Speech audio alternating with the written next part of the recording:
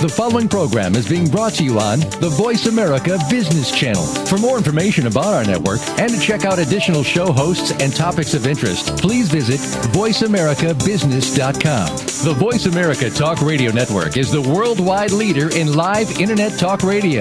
Visit voiceamerica.com.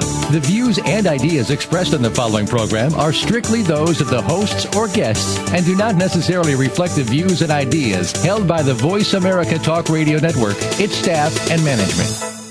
All financial advice provided on this show is for entertainment and educational purposes only. The financial ideas and strategies discussed are only provided as a starting point for a conversation about money matters. With regard to your particular investments and financial strategies, consult your financial planner, CPA, or investment professional. All your financial decisions are yours and yours alone to make and subsequently are solely your responsibility. The information that is supplied through the context of the radio program and any repurposing of its content by the host or network is a combination and collection of solid financial investment understanding, opinion, and comments. This network, show, and its hosts are not liable for financial strategies, outcomes that you employ in any manner that result in any kind of loss. Shares of corporate sponsors may be the subject of buy or sell recommendations in Jay Taylor's newsletter in accordance with Jay's objective opinion. Some kind of lovely ride. I'll be sliding down, I'll be gliding down. Try not to try too hard, it's just a lovely ride. Welcome to Turning Hard Times into Good Times with your host, Jay Taylor. This hour will help investors fix issues and achieve personal gain. Now, here's your host, Jay Taylor. Welcome to Turning Hard Times into Good Times. I am your host, Jay Taylor, and as I say almost every week, I'm also the newsletter writer for Jay Taylor's Gold, Energy, and Tech Stocks. And my company, Taylor Hard Money Advisors, provides a partnership with Roger Wiegand, who publishes a very excellent newsletter on the futures markets called Trader Tracks, and Chen Lin, who publishes What is Chen Buying, What is Chen Selling. And we do have a one-time introductory offer to those of you who may want to try any or all of those letters. You can call my assistant, Claudio Bassi, at 718-457-1426, 718-457-1426, or go to our website at miningstocks.com to learn more about these publications and this special offer. We'd just like to remind you again that Chen Lin in particular has had a phenomenal track record. One of his accounts that he manages and one that we track because it's so easy to keep track of the returns on that one is a Roth IRA that he has managed to parlay $5,400 in 2003 to over $1 million right now. So Chen has had an excellent track record, not just with that account, but many others that he manages for himself and his family, and he is kind enough to pass along some of that information to you. Chen will be with me in just a few minutes. He has some excellent, very interesting ideas. What we try to bring to you here on this show is not what you're going to hear on CNBC, all that warmed-over pablum that you hear every week, the same old, yes, buy stocks, but Chen has some unique ideas. He didn't take that $5,400 into $1 million by buying what CNBC tells him to buy. He does his own thinking, and he is sharing that with people in his newsletter and also on this show. And as I say, he will have some ideas in just a few minutes to share with you. Again, I want to thank each of you for listening to the show and for telling your friends about it as well. We are really, really pleased to see our numbers have grown again this last month that we've tracked it through August. We are the number one show on the Business Channel by quite a margin, and so that's because you are listening to this show, I think rightfully so, because we have lots of good guests, lots of very interesting people to share with you. Of course, we want to thank our corporate sponsors for making this financially viable. You can talk all you want, you can spend time, but you got to put food on the table, and we are very thankful to our sponsors for the first hour of this show: Barkerville Gold, Crocodile Gold, Coral Gold, American Bonanza, Mill Rock Resources, and Pelangio Exploration as well. Today's main guest is Andre Julian. He is a senior market strategist at OpVest Wealth Management. And the topic of our discussion will be, among other things, but the main topic, the one I want to focus on, is gold a new currency to replace the dollar? And this seems to be an extremely timely topic, in my view, given the currency wars that are heating up. Some of the most, I think, I think we're facing one of the greatest changes potentially since 1971, when Richard Nixon took us off the international gold standard in 1971. That worked a long time, very well for the United States. We could print endless amounts of dollars. The rest of the world would accept those dollars. And we could just print money and take the goods from the rest of the world as they produce them. However, it seems to me that game is nearing an end. And as it draws to an end, I think we're going to see some major changes taking place, and I really do believe the gold price, rising as it is, to the levels it is now, over $1,300, is probably just the start. But what it is doing is sending a signal that all is not well with the status quo. We are also going to be talking to Amir Adnani. He is the president and CEO of Uranium Energy Corporation. If there is another promising metal, I think, in the future, it is uranium. Uranium has not been behaving that well of late. It's been sort of boring compared to most commodities. But we're going to talk to Amir Adnani. He's going to tell us about Uranium Energy Corporation. It figures to become the next uranium producer in the United States. Very exciting company. He'll be with us. And then we're going to be talking to Jeff Deist as well. After we finish with Andre Julian in the second hour, Andre will be with us till about 4:15 Eastern Time. And we're going to be talking to Jeff Deist now as we are approaching the elections. We're going to ask Jeff if he thinks there could be a sea change in the legislature that could really make a difference or not. Jeff is the chief of staff for Ron Paul, and we're going to ask him about how his boss is doing, what his plans are for the future as well. And then also, after we talk to Jeff Deist, I'll be talking to Gregory Beischer. He is the president and CEO of Mill Rock Resources, a very exciting company that is a project generator company with some very, potentially, I think, world-class discoveries in Alaska for gold and in Arizona for copper. So before we get to, then I guess now we're really ready to bring on Chen. So Chen, welcome to Turning Hard Times into Good Times again. Thank you, Jay. Well, it's really good to have you here, Chen. Always want to ask you about. I never know where to start with you because there's so many things to talk about. But let's go to China now. One of the things that's really seems to be the hottest topic in my mind, one of the most important things going on, is this currency war. And the United States would like to see China revalue its currency upward. China is saying, well, not so fast. We've got our own domestic issues. We've got to keep the economy going. We have to keep exporting. We want to keep political stability in our country. What do you think? How is this going to come out? Is China going to continue to defy the United States, or how do you think it's going to come out? Well, I think probably China's currency will gradually appreciate, not as much as United States or Congress, the government would like to see, but probably like 3 to 5% a year for the near term. So long term is harder to see.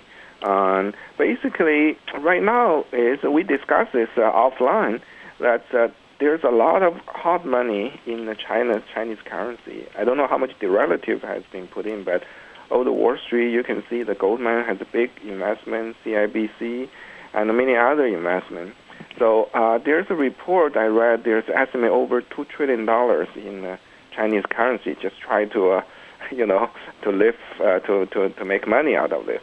Mm-hmm. So basically, if Chinese currency appreciate, for say 20%, like the Congress want to see, that's $400 billion in profit and bonuses for those speculators. For the speculators, we might be talking about the likes of Goldman Sachs, some of the big guys, right? Exactly. They have so much in this, and then they're just waiting to collect their bonus. So I think that's one of the things for if the Chinese government point of view, if they allow this to happen, and then they will invite more sharks coming, and then to make the currency very volatile from yeah.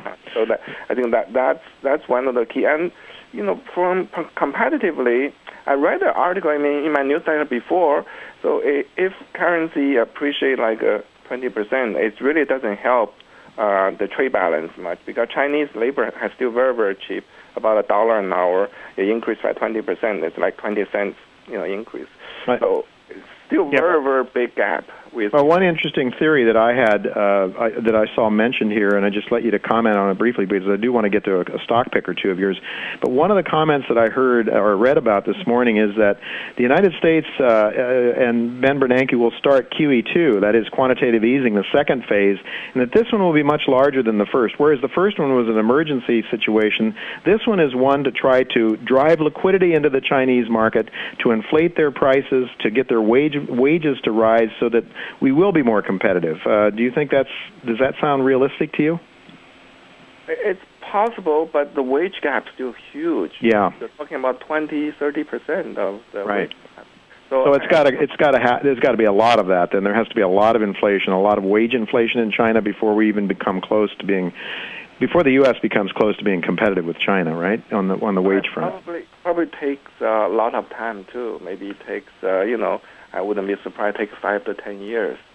So okay, Chen, I want to switch gears here briefly because one of your most spectacular trades over the last number of years was with a company called Farmer Mac, and you were telling me before we went online that you see Farmer Mac as a very interesting proposition, a very interesting buy. Could you tell our listeners briefly about Farmer Mac and why you like it now? Yes, I've been in and out of the stock. Last year I made a lot of money on that stock, and I got out. And then the stock went to $24 early this year, and then the Greek crisis came, and the stock now down to $13. Okay, it's almost cut in half. And what it does is lending money to agriculture sector. That's for the farmers. Okay, so it's like a Fannie Mae or Freddie Mac, except it's to farmers and it's not lending to the deadbeat housing industry. Exactly. So they have very, very little loan default.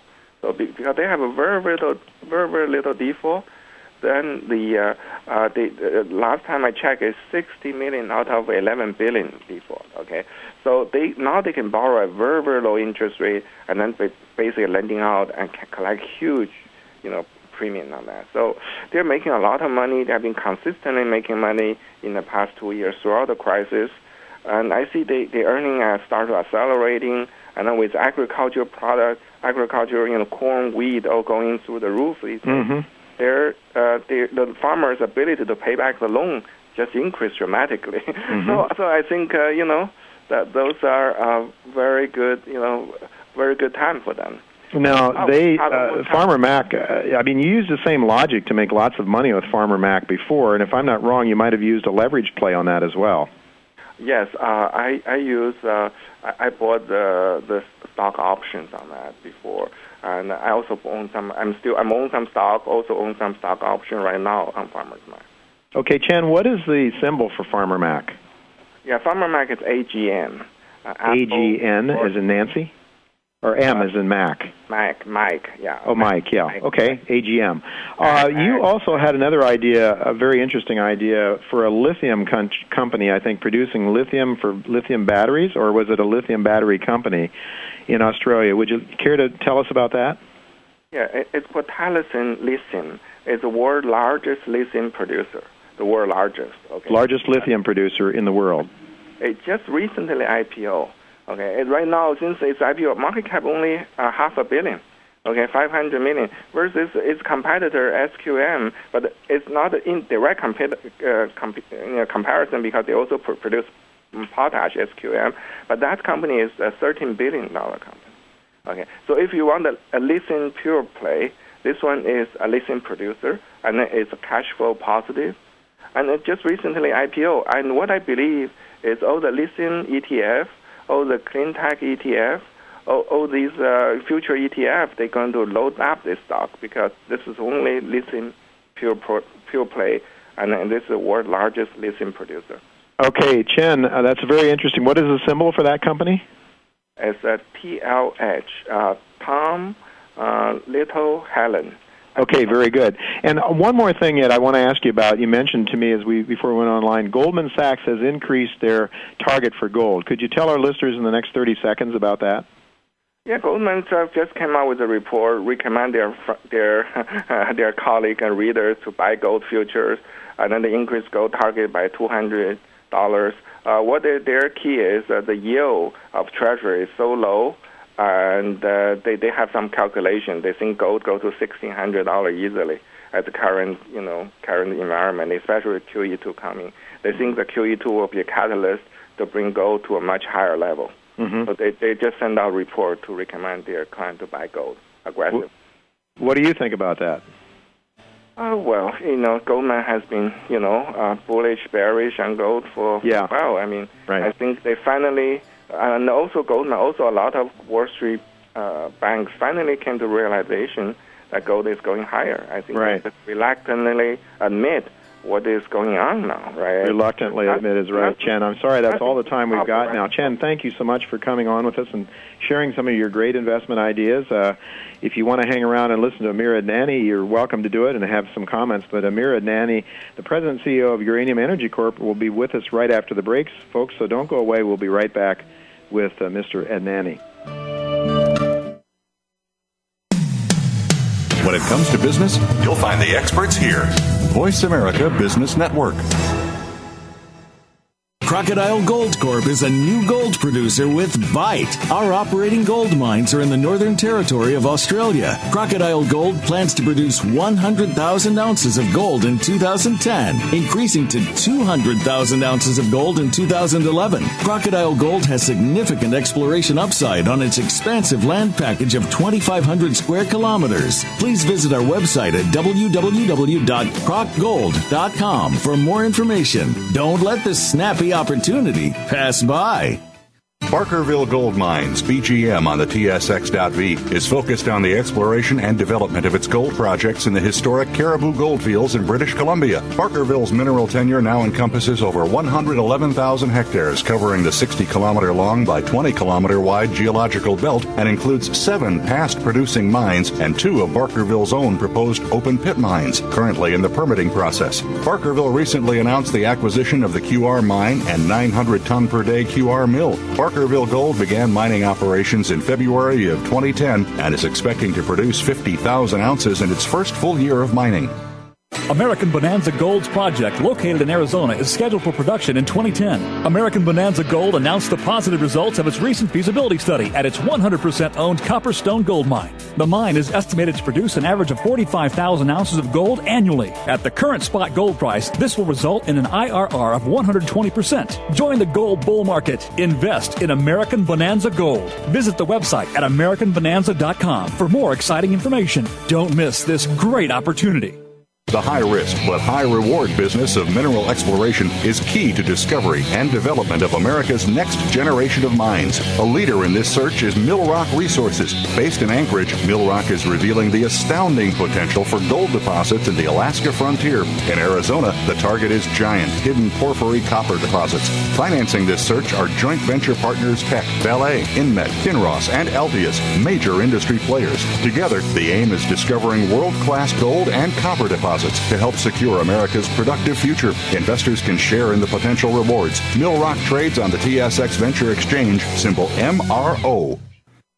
Revolution Resources Corp. is a publicly trading exploration company that trades under the symbol RV on the TSX Exchange. Led by an experienced management team with a track record for discoveries, Revolution has initiated drilling on the company's newly acquired Champion Hills Gold Project in North Carolina. Revolution is focused on making a world-class discovery in an established gold belt, and with over $5 million in the treasury, Revolution is effectively positioned to do so. Please visit www.revolutionresourcescorp.com for further information. When it comes to business, you'll find the experts here. Voice America Business Network.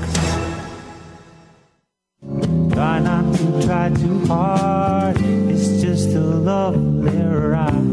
You're listening to Turning Hard Times into Good Times with your host, Jay Taylor. If you have a question or comment about today's show, Jay would love to hear from you at 1-866-472-5790. That's 1-866-472-5790. You can also send an email to questionsfortaylor@gmail.com. That's questions, the number 4, Taylor@gmail.com. Sign up for Jay's newsletter, Jay Taylor's Gold, Energy, and Tech Stocks at www.miningstocks.com. Now, back to our program. Welcome back to Turning Hard Times into Good Times. I am pleased to have with me Amir Adnani. He's the president and CEO of Uranium Energy Corporation. There's about 60 million shares outstanding. Stock is trading today at $3.87, about $19 million of cash in the bank. The company figures to be the next producer of uranium in the United States. The United States has really lagged behind its domestic demand. And we consume an awful lot of uranium in the United States for electricity production, and we're going to ask Amir about that in just a minute. So welcome, Amir, to Turning Hard Times into Good Times. Hi, Jay. It's great to be here with you again. Well, it's good to have you with me. We've talked many times in the past. Uranium Energy has been a recommendation in my newsletter for 2 or 3 years now, I suppose.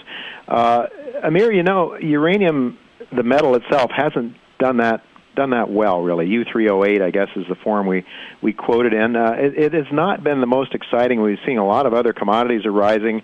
Uranium hasn't really risen that much. Can you make a case for a long-term bullish case for uranium, and not just because you're talking your book, but can you give us some sense of why people should be looking forward to higher uranium prices and possibly higher profits from uranium producers in the future? Yeah, and I think what we have to look at, Jay, is very much the supply-demand fundamentals, and not looking at what's going to be forecasted as increase in demand, but just supply-demand fundamentals today. And today, as you and I speak right now, there's over 400 nuclear reactors operating and consuming uranium on an annual basis. That translates to very identifiable demand that basically equals about 180 million pounds of uranium a year. And today, mine production is roughly 130 million pounds per year. So current mine production is only meeting 2/3 of existing demand. 1/3 of that existing demand is being filled through these secondary supplies, which are retired Russian nuclear warheads, and this has been going on since the end of the Cold War.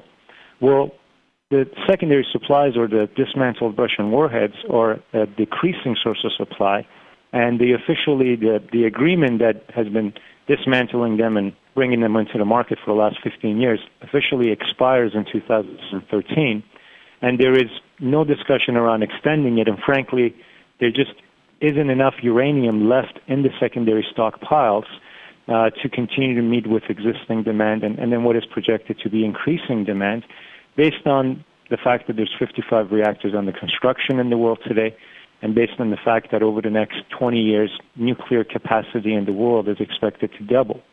The bottom line is, Jay, that uranium as a percentage of fuel cost for a nuclear reactor is less than 5% of their cost to generate electricity. For a nuclear reactor, they're not price sensitive. Yeah. They would much rather have access to supply because there is no alternative for uranium. And that is sort of the market that we're in. That's why I think the fundamentals are so favorable, is that at the end of the day, you don't have a price sensitive end user. There is no substitute for uranium when it comes to nuclear power generation. We're simply not mining enough uranium to even meet current demand. And that demand is expected to double over the next 20 years. Marginal cost of production in the uranium business today is approximately around today's spot price. So today's spot price uranium, which is $48 per pound, it's truly the bottom of the cycle, or the bottom for uranium prices. If it goes any lower, miners are going to lose money and mine uranium. And it has to go higher in order to incentivize new projects and new companies to construct and commission new projects. So to me, it's a very strong case, but it has lagged precious metals and copper in the last 2 years of the recovery we've seen in commodity prices. And even though every day we see an all-time high for price of gold and silver, and copper is at a relatively all-time high, the last 2-year high, uranium is 1/3 of its all-time high. Right. 1/3. And it has these very fundamental sort of,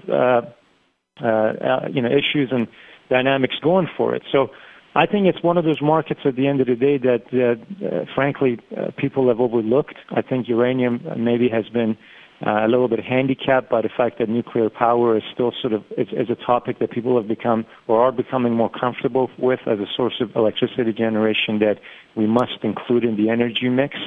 And I think as the acceptance for nuclear power in the Western world becomes more widespread and China keeps bringing new reactors online, I think we're going to see a very strong environment for uranium prices moving forward in the next 2 to 3 years.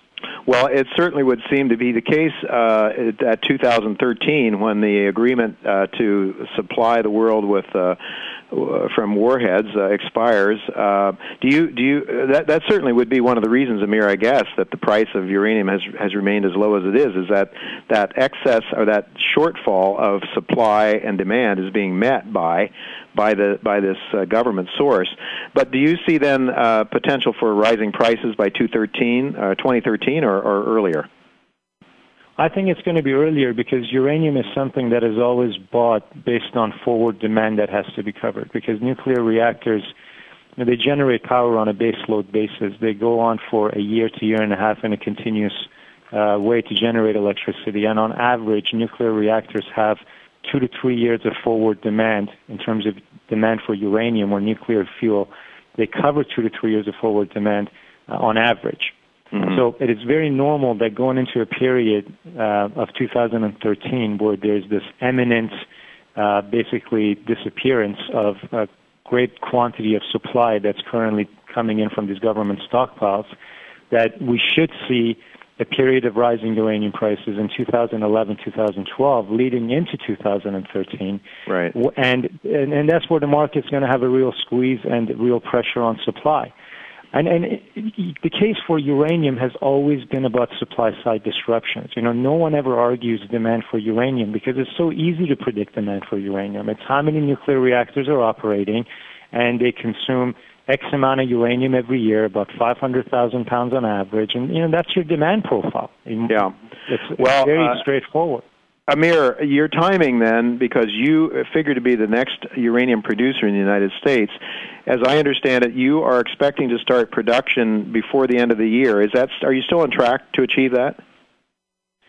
Jay, we're very well on track to get into production here with our Texas operations in the next 30 to 40 days. And this does coincide very favorably with uranium prices right now that just over the last few weeks have actually moved higher. We've seen the spot price move from, during the summer it was at around $41 to $42 per pound. The last couple of weeks, uranium prices have moved up to $48 per pound, $48.25 to be exact as of yesterday. And the contract price for future delivery is at $62 per pound. And that's kind of like the future curve for uranium. You can see the fact that it's higher than today's spot price is a pretty good indication of where the market is telling you the future prices are going to be. Right. But our timing, I think, is very good because we are, as a method of recovery, we're focused on a way of recovering uranium referred to as in-situ recovery or ISR, also referred to as in-situ leaching. It's basically solution mining, and this is a very low-cost way of mining uranium. Much lower cost than conventional mining methods. And I might add also, excuse me for interrupting, but it's also environmentally friendly, which should put some people's minds to rest with respect to that issue. Well, yeah, we just don't have the kind of footprint that a conventional mining operation will have. We don't have a tailings pond or waste truck or the usual kind of bells and whistles that make the footprint of a conventional mine, quite large and very intrusive to the environment. With solution mining, we have very, very low footprints, very small footprints. And, subsequently, because we're not moving earth, instead we're really washing uranium out of porous, permeable sandstone environments, we end up with very low upfront capital requirement and very low operating costs. So on average, an ISR or in-situ recovery project tends to have operating expense in the neighborhood of $12 to $15 per pound, compared to a conventional mine, which could be anywhere from $30 to $50 per pound. And in fact, Jay, over the last few years, the only method of recovering uranium that has been coming online more rapidly are ISR projects or uranium deposits that can be mined with this ISR technology. So it's a very advantageous technology. It is low cost. It is more environmentally friendly. And because of these advantages, we can afford to be in production later this year. At today's prices, which I mentioned earlier, are considered to really be inadequate to stimulate interest in constructing conventional uranium mines. But yet for an ISR-focused company like ours, with estimated cost in the neighborhood of $13 to $14 per pound, we actually have a very good margin at $48 per pound uranium, which is the spot price, or $62 per pound, which is the contract price. So we feel the timing for this initial production of ours is very good. And, Jay, we're 100% unhedged. We've managed to get to this point without taking on any contracts, without locking in a fixed price that caps our leverage to a higher or potentially appreciating uranium price. And look, we only still have 60 million shares outstanding and no debt. That's remarkable. Now, let me just ask you, though, our listeners are going to want to put the pencil to the paper and try to determine, what sort of cash flow you might generate. And I realize you don't want to, make forward-looking statements that might mislead investors at all. But you were talking about a cost of $12 to $15 potentially. I guess that's the cash cost of producing the U3O8 product. And so, how much uranium do you expect a U3O8 product do you expect to produce? This year, next year, let's say, going out a couple of years, and then if you could just give our listeners a brief view of what the upside potential might be in Texas and elsewhere. Sure. I mean, we have to really look at it in the context of what our production ramp-up goals are over the next year or two, because our initial production that starts next month as part of basically first phase of initial production. That's going to be increased going into next year with the construction of a second unit that we're going to be working on. Basically, we call these satellite projects. At each satellite location, we'll be recovering uranium and then sending it to a central processing plant that we own, where we would process and end up with U3O8, the finished product that we sell to a utility. But basically, our goal is that by 2012, when we have production from two satellites, so the one that's starting next month and then the second satellite that we're going to construct next year, once both satellites are up and running, we expect to hit a production run rate by 2011, 2012 of 1 million pound per year. And the 1 million pound per year production, you could be selling at today's spot price of $48 per pound. Again, notwithstanding that the contract price is $62 per pound. And so you can see that can generate, $48 million if we're using today's spot price as a number in revenue. And then we have estimated cash cost of $13 to $14 per pound. And that's we can kind of round numbers up a little bit, but we're basically looking at anywhere between $32 to $33 million in operating cash flow after we've taken the cash cost out from two satellite projects. We have 4 satellite projects in total, so we have 2 other projects that over the years we can develop additionally that would allow us to expand our production profile beyond 1 million pound per year. And we have a processing plant that can process up to 3 million pounds per year, so almost 3 times higher than the 1 million per pound production rate that we expect to hit in the next 12 to 15 months. All right, and that's in Texas.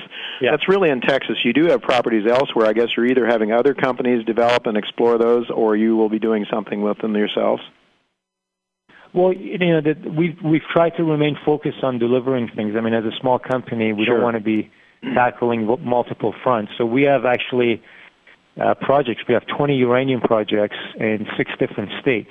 4 of them happen to be in Texas, along with a processing plant. But outside of Texas, we have a very large property base of projects we own 100%, and uranium resources in the ground that were historically developed by majors that were in the uranium business, dropped these projects, and then we came and picked them back up. So, in Texas alone, we have close to 12 million pounds of uranium in the ground.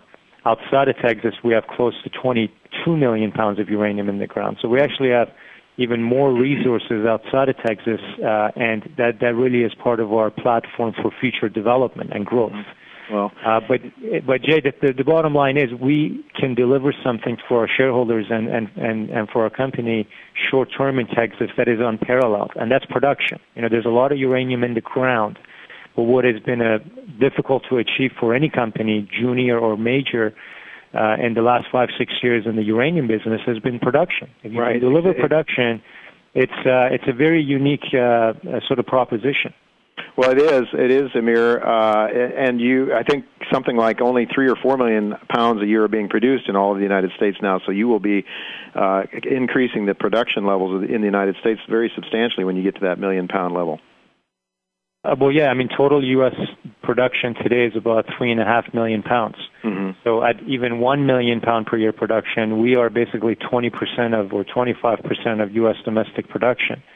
At the full capacity of our plants, we basically double U.S. production, and we become the largest uranium producer in the U.S. Well, it is a very exciting story, Amir. Unfortunately, we are out of time right now. But can you tell investors, our listeners, what your website is so they can follow your progress?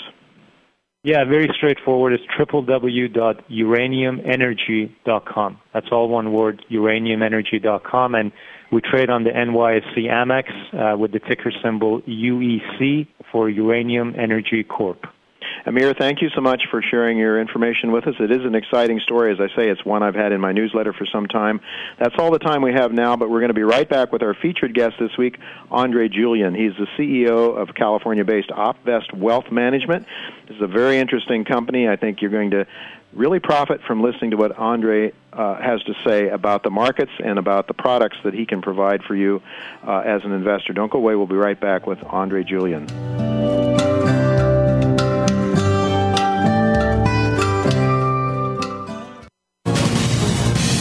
Voice America Business Network, the bottom line in business.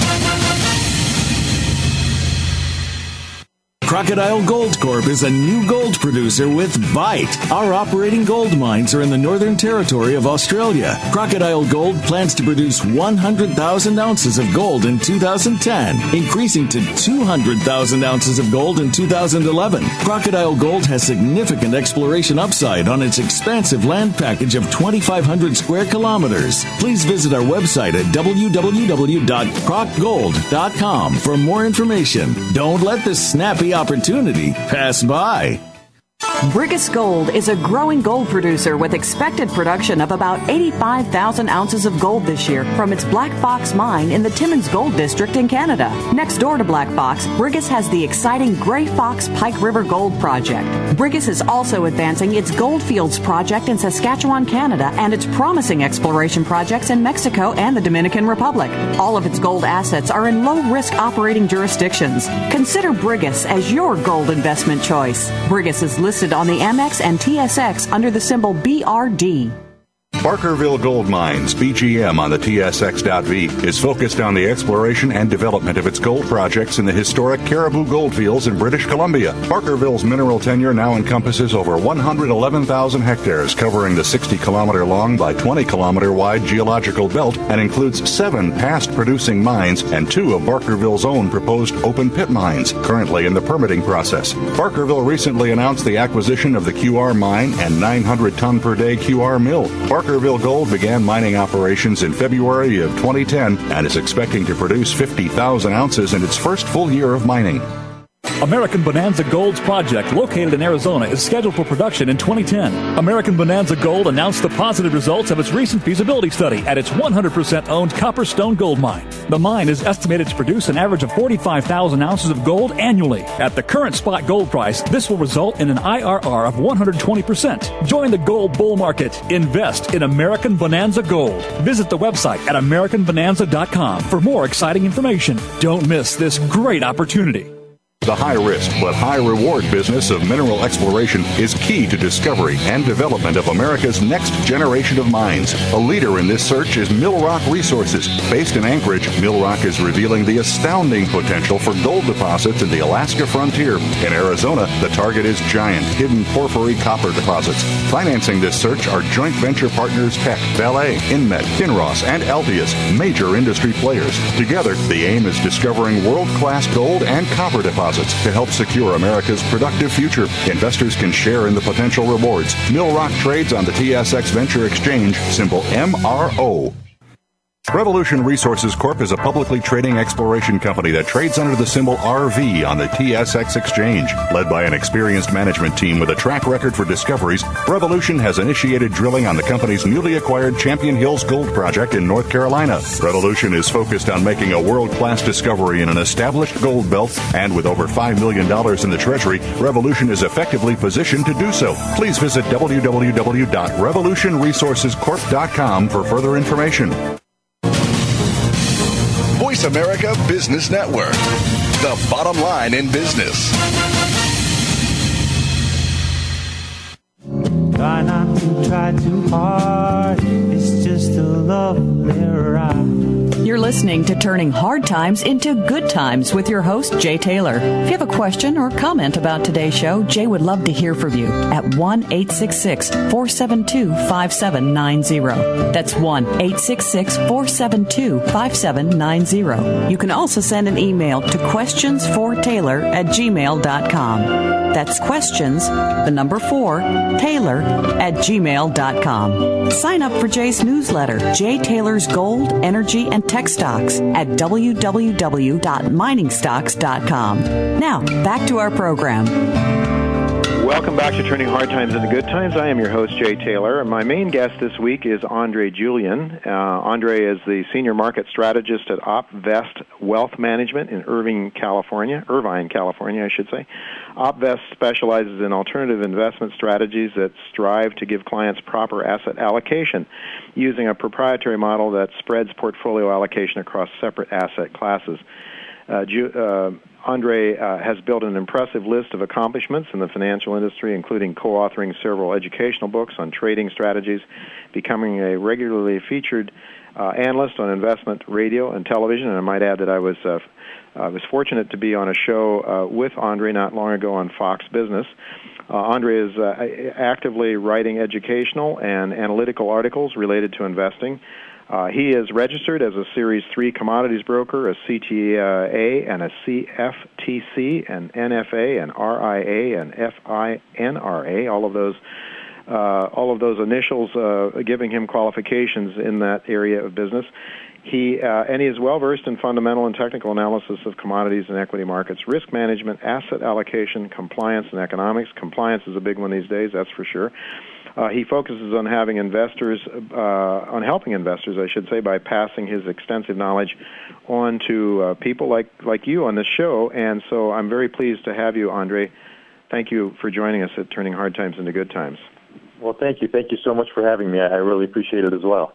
It was a pleasure meeting up with you on television, so to speak. You were in California. I was in the studio in New York. But I would like to begin our discussion, perhaps to start with the macro picture, sort of where what you view of the world is right now, the global economy, the global problems that we're having in the debt markets, for example. Then I'd like to perhaps drill down a little more close to home in the U.S. And then finally, maybe if you have some comments on California, which is having their problems these days, as we are in New York as well. The states are in big trouble. There seems to be a lot of debt out there, a lot of inability to service all of that debt. So I'd like to ask you, where is it going to lead? Now, some people we've had on this show, we've had people that believe it's going to end in some sort of deflationary implosion a la 1930s, and then we have others like economist John Williams, who's been on with us, and he's predicting a hyperinflation. I guess we'd be lucky if we could muddle along and have something not so catastrophic on either end of the spectrum, but what are your thoughts?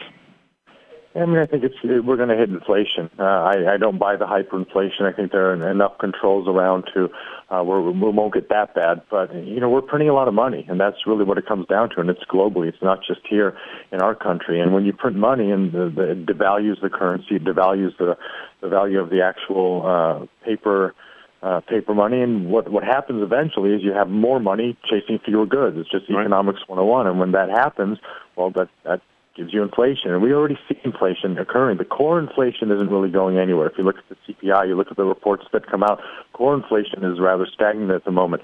But look what's inflating, commodity prices.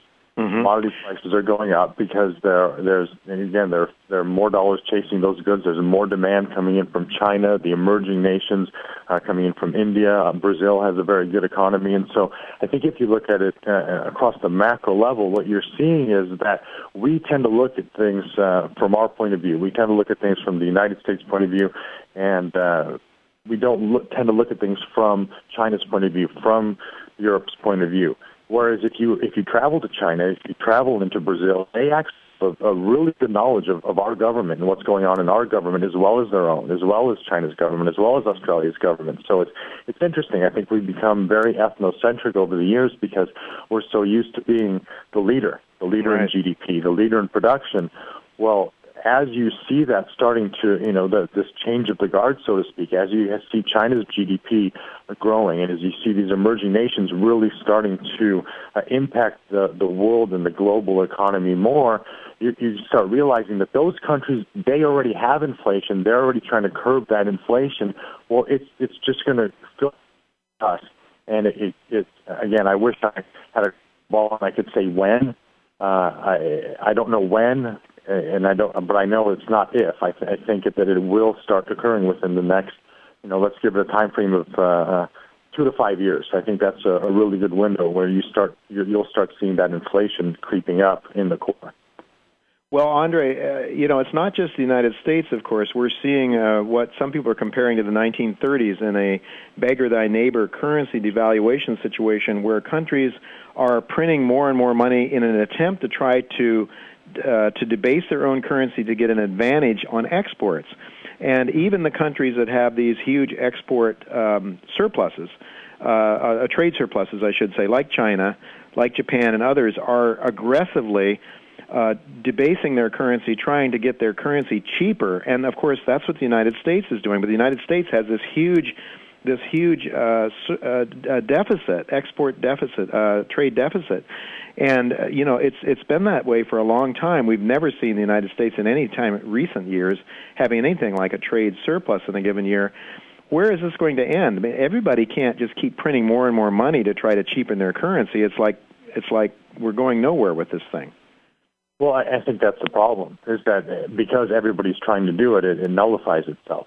And it makes an impact if one country does it. Japan, they have their economy is based on their exports, so almost entirely their economy. So if they don't have strong exports, then their economy really starts to sink. So they keep on trying, but look, their currency really isn't devaluating as well as they want it to. Same thing with us. Our dollar is going down, and that's great for our exports, but then what does that do to our imports? Because we don't rely on exports wholeheartedly. We also have imports in the mix. And so the more you start talking about it and the more you start trying to connect the dots between the different countries and what's good for one country, not good for another, you realize that we are truly in this global economy. It is something that we talked about for years. Once China became part of the World Trade Organization, that was something we were talking about before China came in. And one of the interesting things is, I think back and we used to discuss the impact that China was going to have on world trade and global demand. And it was something that was going to happen in the future. And we would tell people, look at the demand, look at commodities. Commodities are going to become more in demand. Products like cotton, because there'll be more people buying T-shirts, just things that really made common sense. And they were things that just made sense to us in an economic viewpoint, kind of an esoteric way, because it didn't happen yet. Well, then once it happened, it took some years to build, but now you see all these forecasts coming true, and you really start to realize that it is the new economy, and the G20, they're getting together, and they're trying to reformulate currencies to really somehow level the playing field so that we can get to the point where there is a rebalancing, if you will, and so that we can have this free trade continue and make it possible for all countries to actually go into growth, which is just not happening right now, and I think it'll take a while.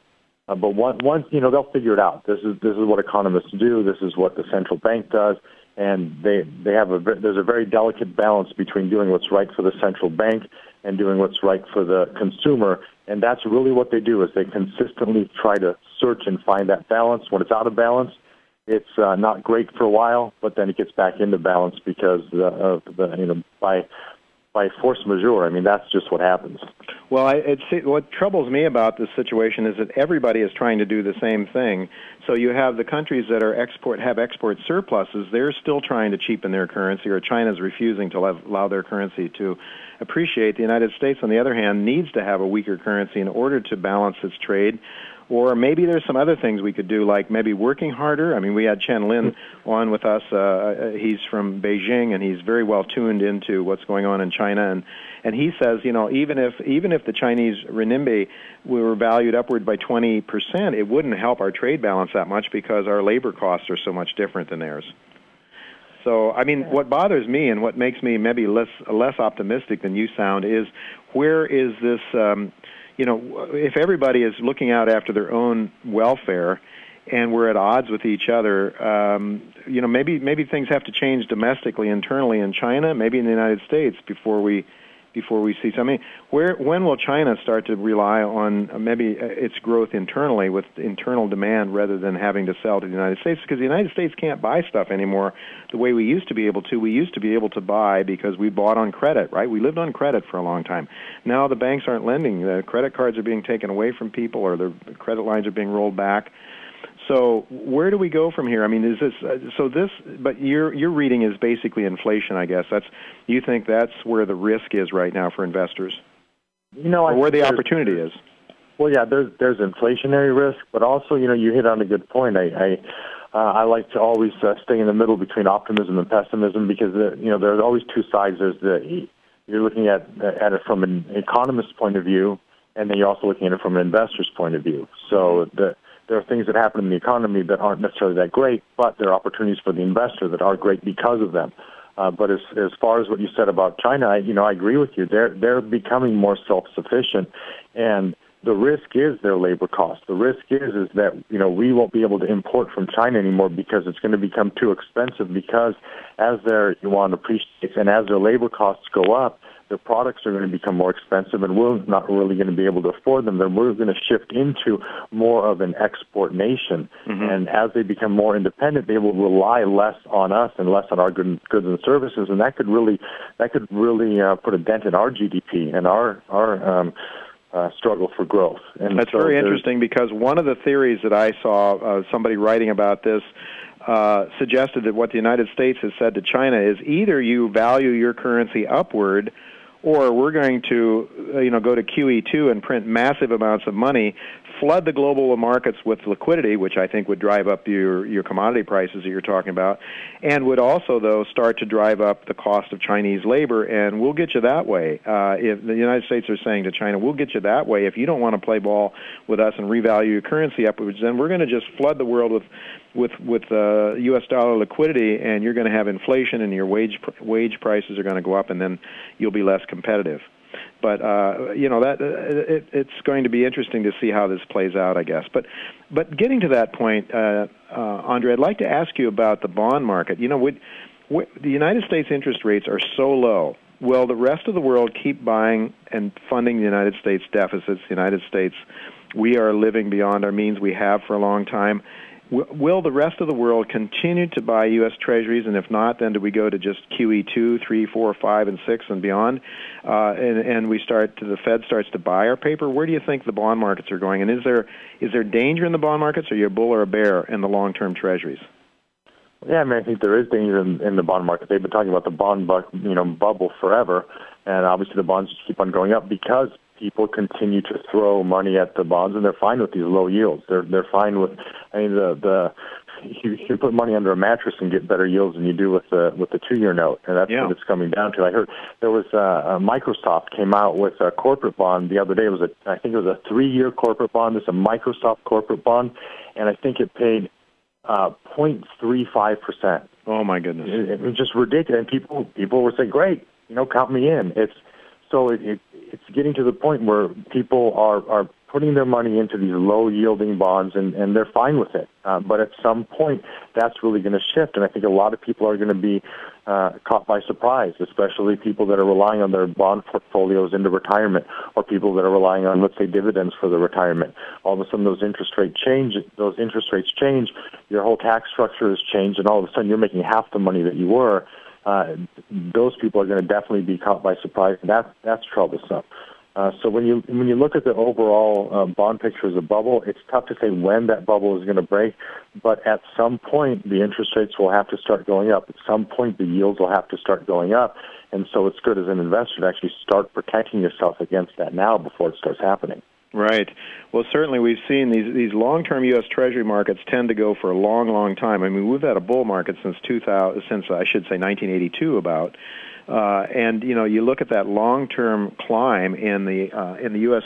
30-year bond, and you say, when is this thing going to end? I mean, it just seems incredible, because you and I were talking about this a little bit off the air. But what seems to be happening is the Federal Reserve policy is to keep interest rates low. That helps to reliquify the banks, right? The banks can buy treasuries, and they do it they leverage up and buy treasuries, and they're getting a small, not a very big yield to be sure, but with the leverage they get a reasonably good return without any risk. That is, the government can always print more money and pay them back. And it's taking money out of the pockets of people like my mom and dad, who have worked all their lives, saved their money, and they're in retirement now, and they're getting squat for their returns and to live on. This is a reallocation of wealth, it seems to me, from the people that worked hard, saved their money, and played by the rules to the bankers. Would you agree with that? Yeah, and right now the government really isn't giving any incentive for the banks to do anything else, because I think what a lot of investors don't understand, and the more I talk to people, the more I talk to different investors from basically RIAs. We work with a lot of different RIAs because of our relationships. We are a boutique firm. We do send money outside. We don't need it all under our umbrella. We don't need to make money from every bit of money that comes through here, because we want to make sure that we're allocating our portfolios properly. And if there's a good opportunity elsewhere, then obviously we're going to send our investors in that direction. And through our relationships and through what we've developed, it's just surprising to me how few people understand exactly how the banks work and how they make their money. It's actually shocking to me.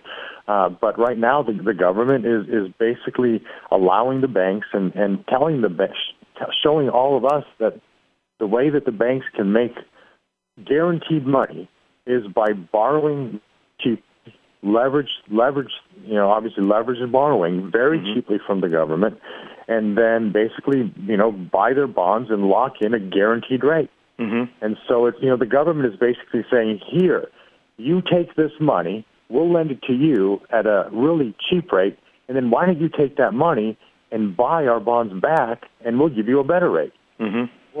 Well, that spread, who's paying for that spread? Yeah. Who is paying for it? And that's us. Exactly right. That's us in terms of We're lining the pockets for the banks now, which to me is it's an incredible story, and it almost doesn't make sense. But when you really break it down, that's exactly what's happening. That's what's happening, Andre. It doesn't sound at all like a free market such a model to me. Yeah, and that's what's frustrating. And that's so again, when you look at it economically, it's always behind the auspices of making sure that the global economy is going to do well. It's going to survive, and it's okay to do it this way. It's the new normal, the new way we do things. But at the end of the day, the taxpayer bears the burden of paying for the government's mistakes. Yeah, that's right, and that's why there's something out there called a Tea Party. Whether or not you agree with them or not, it's going to be interesting, I think, as these elections come forward. We've had one guest who thinks that the Tea Party is a much bigger threat to the establishment than the establishment believes, but we'll see which way that goes. No editorial here from me on that necessarily, but I would just like to, we only got about a minute here before we go to break, and we're going to have you come back for a few minutes into the second hour of our show today, but I want to ask you, the dollar is being driven lower. That's intentional to try to inflate the dollar, to debase the currency. But the dollar is the world's reserve currency. All these currencies are printing, all these countries are printing more money to try to cheapen their currencies, as we just discussed. Now we're seeing that France and China have been talking about about a new currency. I guess we're going to go to break now, but let's come back and talk about this notion of whether or not gold can replace the dollar as the world's reserve currency, or some kind of combination of commodities, perhaps, that might provide a basket to provide some real wealth underneath a global currency. Well, if we can talk about that, Andre, as soon as we come back from the station or from our commercial break, I'd like to pursue that. So, folks, don't go away. We'll be right back with Andre Julian after the break.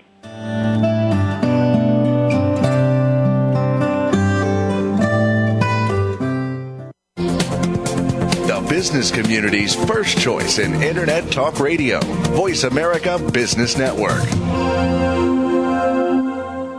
The high-risk but high-reward business of mineral exploration is key to discovery and development of America's next generation of mines. A leader in this search is Millrock Resources. Based in Anchorage, Millrock is revealing the astounding potential for gold deposits in the Alaska frontier. In Arizona, the target is giant, hidden porphyry copper deposits. Financing this search are joint venture partners Teck, Vale, Inmet, Kinross, and Altius, major industry players. Together, the aim is discovering world-class gold and copper deposits to help secure America's productive future. Investors can share in the potential rewards. Millrock trades on the TSX Venture Exchange, symbol MRO.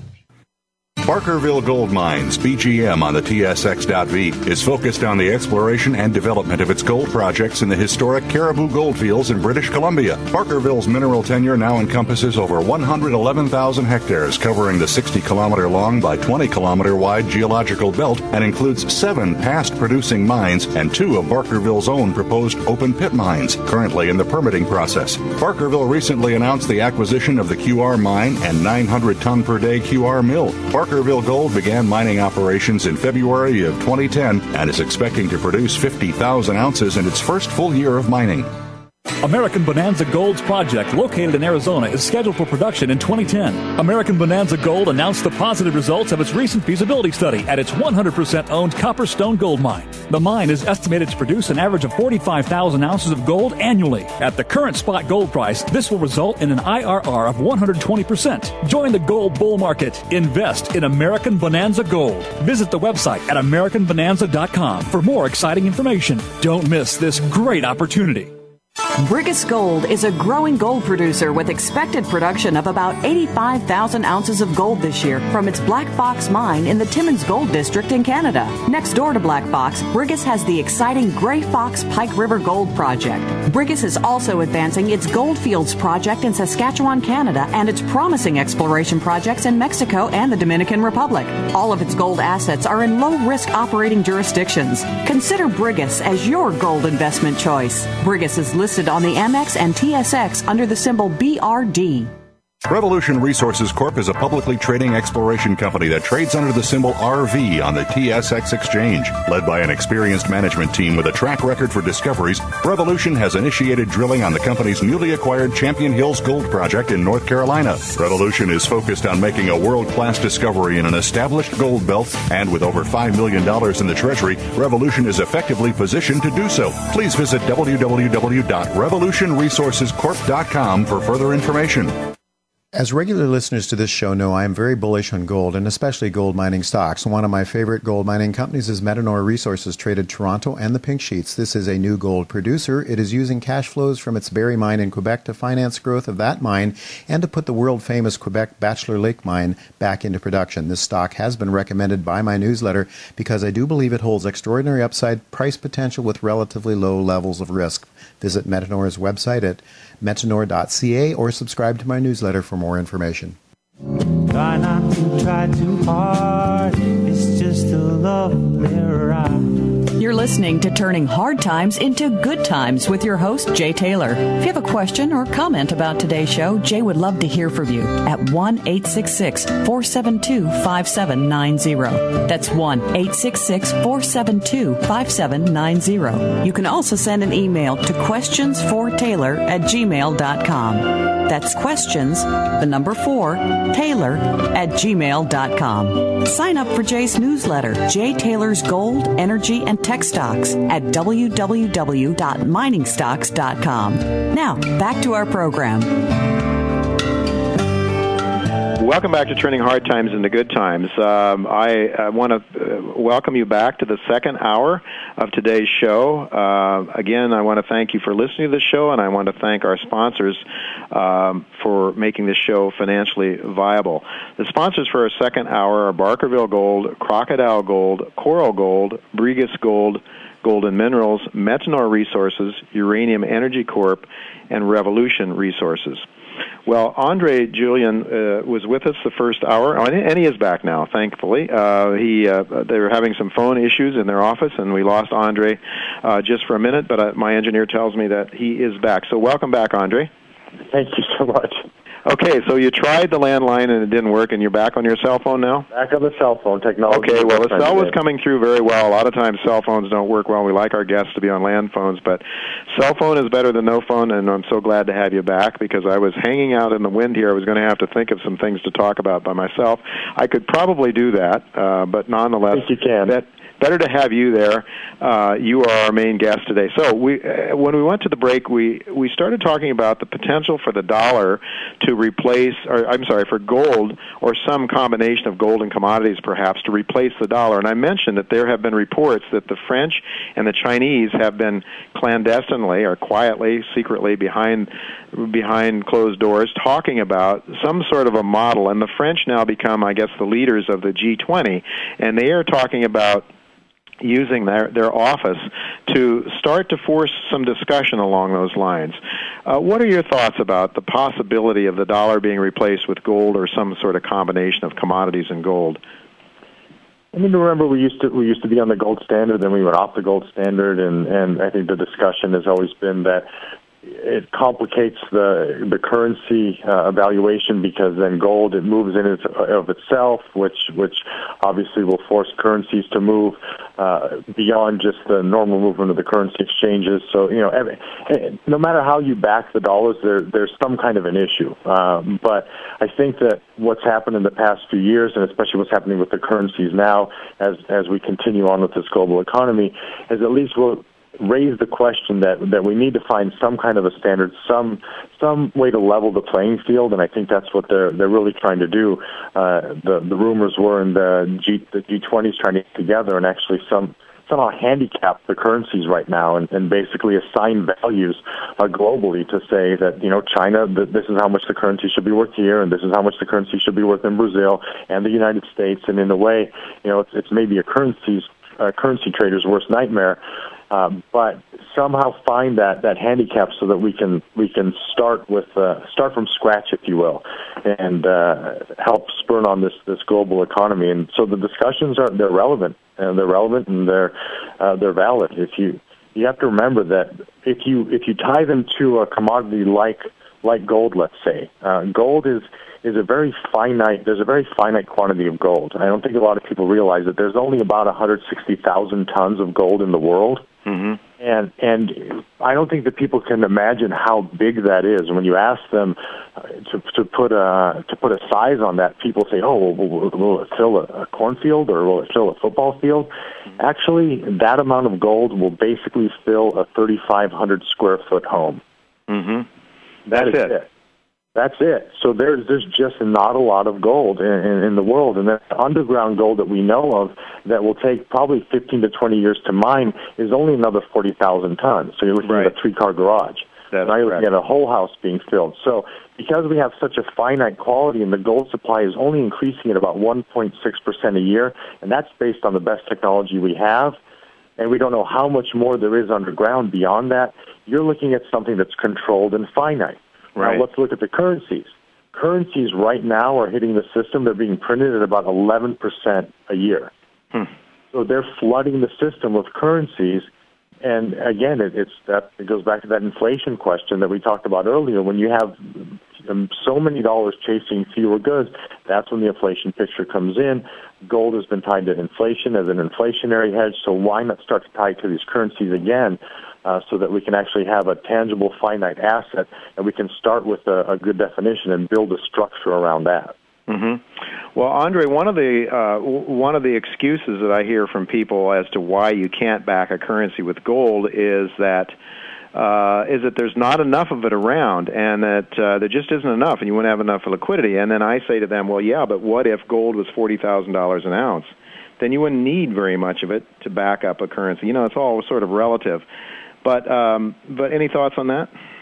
Yeah, and I think that's the point, is that you have a defined quantity of it, and you know how much is out there, you know how much is in bullion, you know how much the banks are holding, you know how much is in circulation, and because of that, you can define it. You can actually come up with some kind of a standard, because chances are there isn't going to be a big surprise where all of a sudden you have this huge quantity of gold that comes out of nowhere, just falls out of space. Right. Because you can control it, you can actually then control the price of gold, which then can obviously flowing into backing the currencies. So that's the point. Maybe gold does have to be $40,000 an ounce, or maybe it does have to be, $1,000 or $2,000 an ounce, whatever the case is. It's not. Is it going to happen anytime soon? You know what? I don't think so. Simply because, we have the central banks in there, we have the Fed in there, we have Wall Street in there. There are too many people that wouldn't want something like that to happen. We have currency traders, and we have gold traders, and so there are so many variables that are affecting that. But is it a worthwhile conversation? Is it worth having to help people really start to understand how this global economy is affecting our currencies and our exports and our imports? Yeah, I think it's a conversation that's necessary to have. Well, you were mentioning earlier in our discussion that, how China, how the wealth is shifting, and how the power is shifting, the economic power is shifting to the east. And China has been encouraging its people to buy gold. It's taken off all the restrictions. It wants its people to buy gold. China, in 2009, in April, talked about how they had doubled their reserves in gold, the official reserves in gold, and that, I think, set off a lot of bullishness among major traders in gold, not just governments, but large traders. And so I'm really wondering now, if China is getting gold, and you mentioned there's lots of people that don't want it, but we have sort of a growing, I think, geopolitical tension, and in part with this, we're seeing it with the currency wars, and I'm wondering if we might not see, that China and France and some of these other currencies that might not necessarily want to see the United States on top of the world all the time, and let's, you and I are American citizens, so we sort of benefit by being citizens in a country that has the world's reserve currency. We can keep printing money and getting goods and services in exchange for that. We've really benefited from that, but there might be some other people out there that aren't so happy about that, like the Chinese, maybe like the Indians, like the Russians and other people. Yeah, and that's, again, we look at it very ethnocentrically. We look at it from our point of view, and obviously we would like things to be our way, and, as citizens of this country and as patriots, and then also as investors and as taxpayers. I mean, so we want things to go our way without a doubt, but we have to start realizing that there's a definite balance. And as China continues to basically enforce their will and what they want, I think they've made it clear that eventually they want their currency to be the world currency. Right, and we only have a few more minutes, and I know you have another appointment to catch pretty soon. In fact, my engineer is saying we have 4 minutes, so I've got to move on here to your firm and what you're doing. One of the interesting things I found out about your firm is that, and your philosophy of investing, is that you are really interested in sort of optimum portfolio diversification. I know about this because all MBA students learn about Markowitz portfolio diversification. And one of the things that I always understood about gold was it was negatively correlated with the major markets. Generally speaking, over time it changes. But to have some assets in your portfolio that go down when everything else goes up is a good thing in terms of reducing the volatility of that portfolio. Now, I understand that your firm is really interested in not just stocks and bonds, but the whole spectrum of investment opportunities to allow people to maximize returns for any given level of risk. Is that right? Yeah, that's exactly correct. We really want to diversify across different asset classes. I mean, obviously, you do the stocks and bonds, and that's pretty straightforward. And we have a deep value investing model, so we're in it for the long term, and we want our investors to feel secure. And obviously, depending on their time horizon, we have different investors have different needs. But in general, if we speak in generalities, that's obviously a big part of our portfolio. But again, you can't help yourself with market risk and the exposure you have to market risk by diversifying within a certain market. And so I think a lot of RIAs, a lot of investment companies, they just want you to diversify within the stock market. But as you saw in 2008, that doesn't help you when the market moves against you. You know, we've seen these big dips. It really doesn't help your portfolio. But if you diversify across assets, like in managed commodities, that's something that we really have been fervently preaching for years now. There are studies done by Yale, Harvard, Wharton, that go back years and years and years, and they actually show that if you have anywhere from 20 to 25% of your current portfolio, if you take it out of there and actually place it into managed commodities, that you have more potential for return and less risk and a smoother risk curve over the 30-year period that they've studied it. And it's just been shown in study after study after study. So, you know, why rob our clients of the ability to do that? If you're making an average of 7.5% in the equities market over the past 20 years, and if you can just take those equities and take 20% of them out and infuse managed futures in place of them, and you're going to return 8.5 or 9%. And if that's shown and if it's proven and it's statistically a valid test, then why wouldn't you want to do that? Why wouldn't you want to be a part of it? And that's really where the discussion starts. All right, Andre, we only have a couple more minutes. I want to ask you, your firm then is a broker-dealer. You can buy and sell stocks for clients and bonds. You do commodities, precious metals, I guess, and you also sometimes farm out. That is, if it isn't something you know is good, if you have something that's good for your clients, if you don't provide that service, you will pass them on to someone else that can help them. Your idea is to help your clients as much as possible. Yeah, exactly. I mean, we can buy and sell commodity contracts. So if somebody's interested in trading gold, for instance, I think a great way to go right now is if you look at the E-micro, it's on the Globex, it's 1/10 of the gold contract.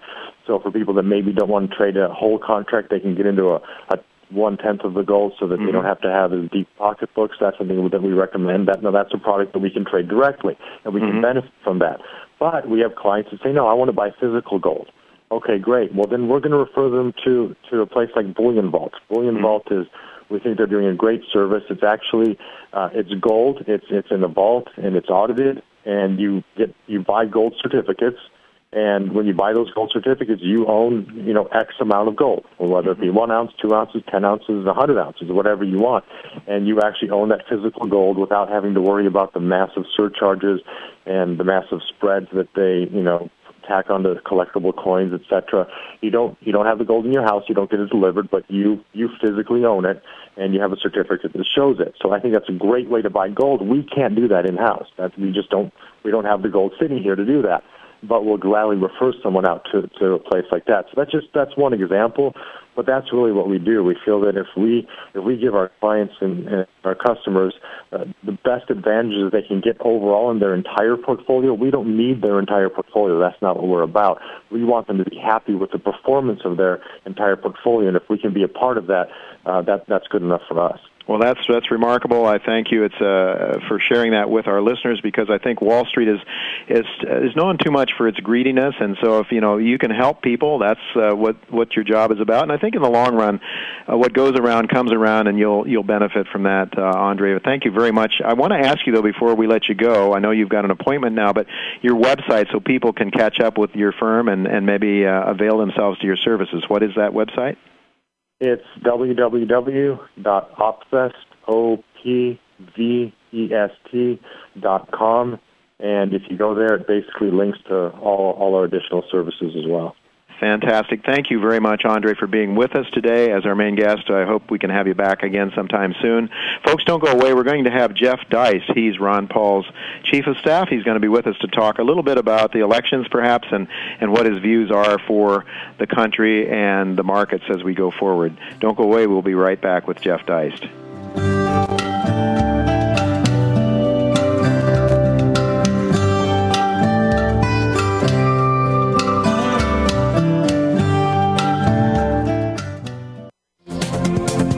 Business community's first choice in Internet Talk Radio. Voice America Business Network.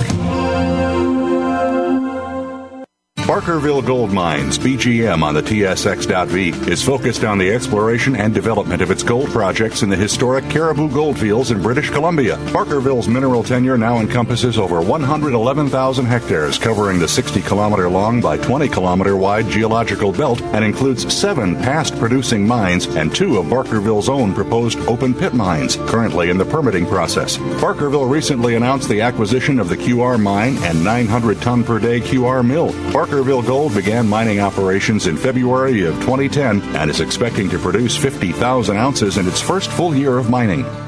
American Bonanza Gold's project, located in Arizona, is scheduled for production in 2010. American Bonanza Gold announced the positive results of its recent feasibility study at its 100% owned Copperstone Gold Mine. The mine is estimated to produce an average of 45,000 ounces of gold annually. At the current spot gold price, this will result in an IRR of 120%. Join the gold bull market. Invest in American Bonanza Gold. Visit the website at AmericanBonanza.com for more exciting information. Don't miss this great opportunity. The high-risk but high-reward business of mineral exploration is key to discovery and development of America's next generation of mines. A leader in this search is Millrock Resources. Based in Anchorage, Millrock is revealing the astounding potential for gold deposits in the Alaska frontier. In Arizona, the target is giant, hidden porphyry copper deposits. Financing this search are joint venture partners Teck, Vale, Inmet, Kinross, and Altius, major industry players. Together, the aim is discovering world-class gold and copper deposits to help secure America's productive future. Investors can share in the potential rewards. Millrock trades on the TSX Venture Exchange, symbol MRO. As regular listeners to this show know, I am very bullish on gold, and especially gold mining stocks. One of my favorite gold mining companies is Metanor Resources, traded Toronto and the Pink Sheets. This is a new gold producer. It is using cash flows from its Barry mine in Quebec to finance growth of that mine and to put the world-famous Quebec Bachelor Lake mine back into production. This stock has been recommended by my newsletter because I do believe it holds extraordinary upside price potential with relatively low levels of risk.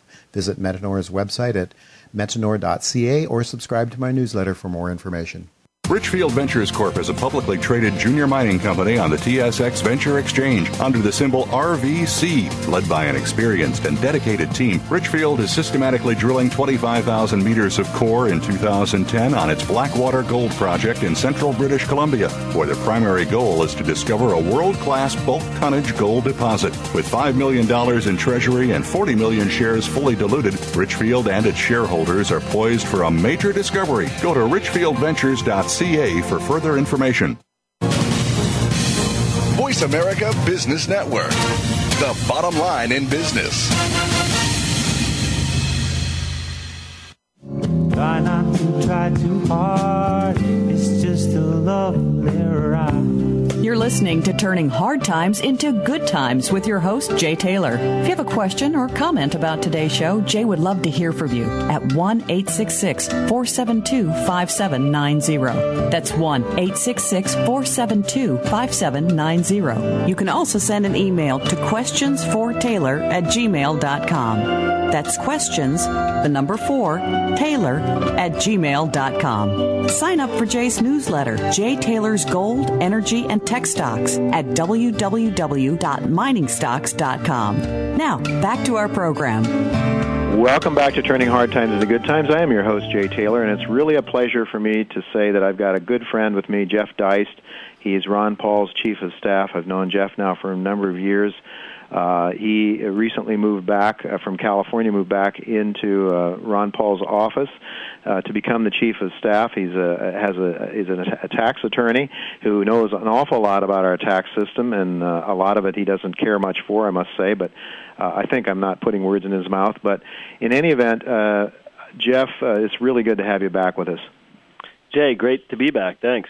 Oh, well, it's good to have you back on the East Coast. I'd much rather have you here than over in California, and I know that I believe your family, or your wife at least, likes it back here. If you don't, you might rather be back there playing golf, perhaps, and working out tax problems for people. But exactly. But here you are, and I know that you really love working for your boss, Ron Paul.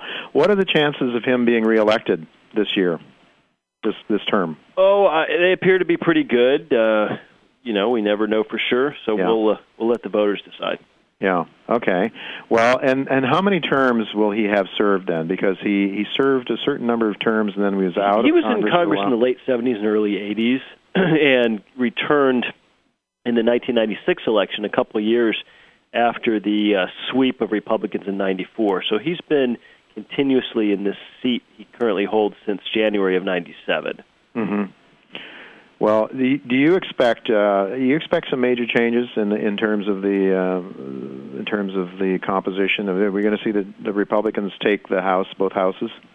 Well, I think he would if the election was today. The Republicans need to pick up 39 seats to hold the majority on the House side, and all the predictions are more than that currently. We're still 3 weeks away, so things can change. World events could occur.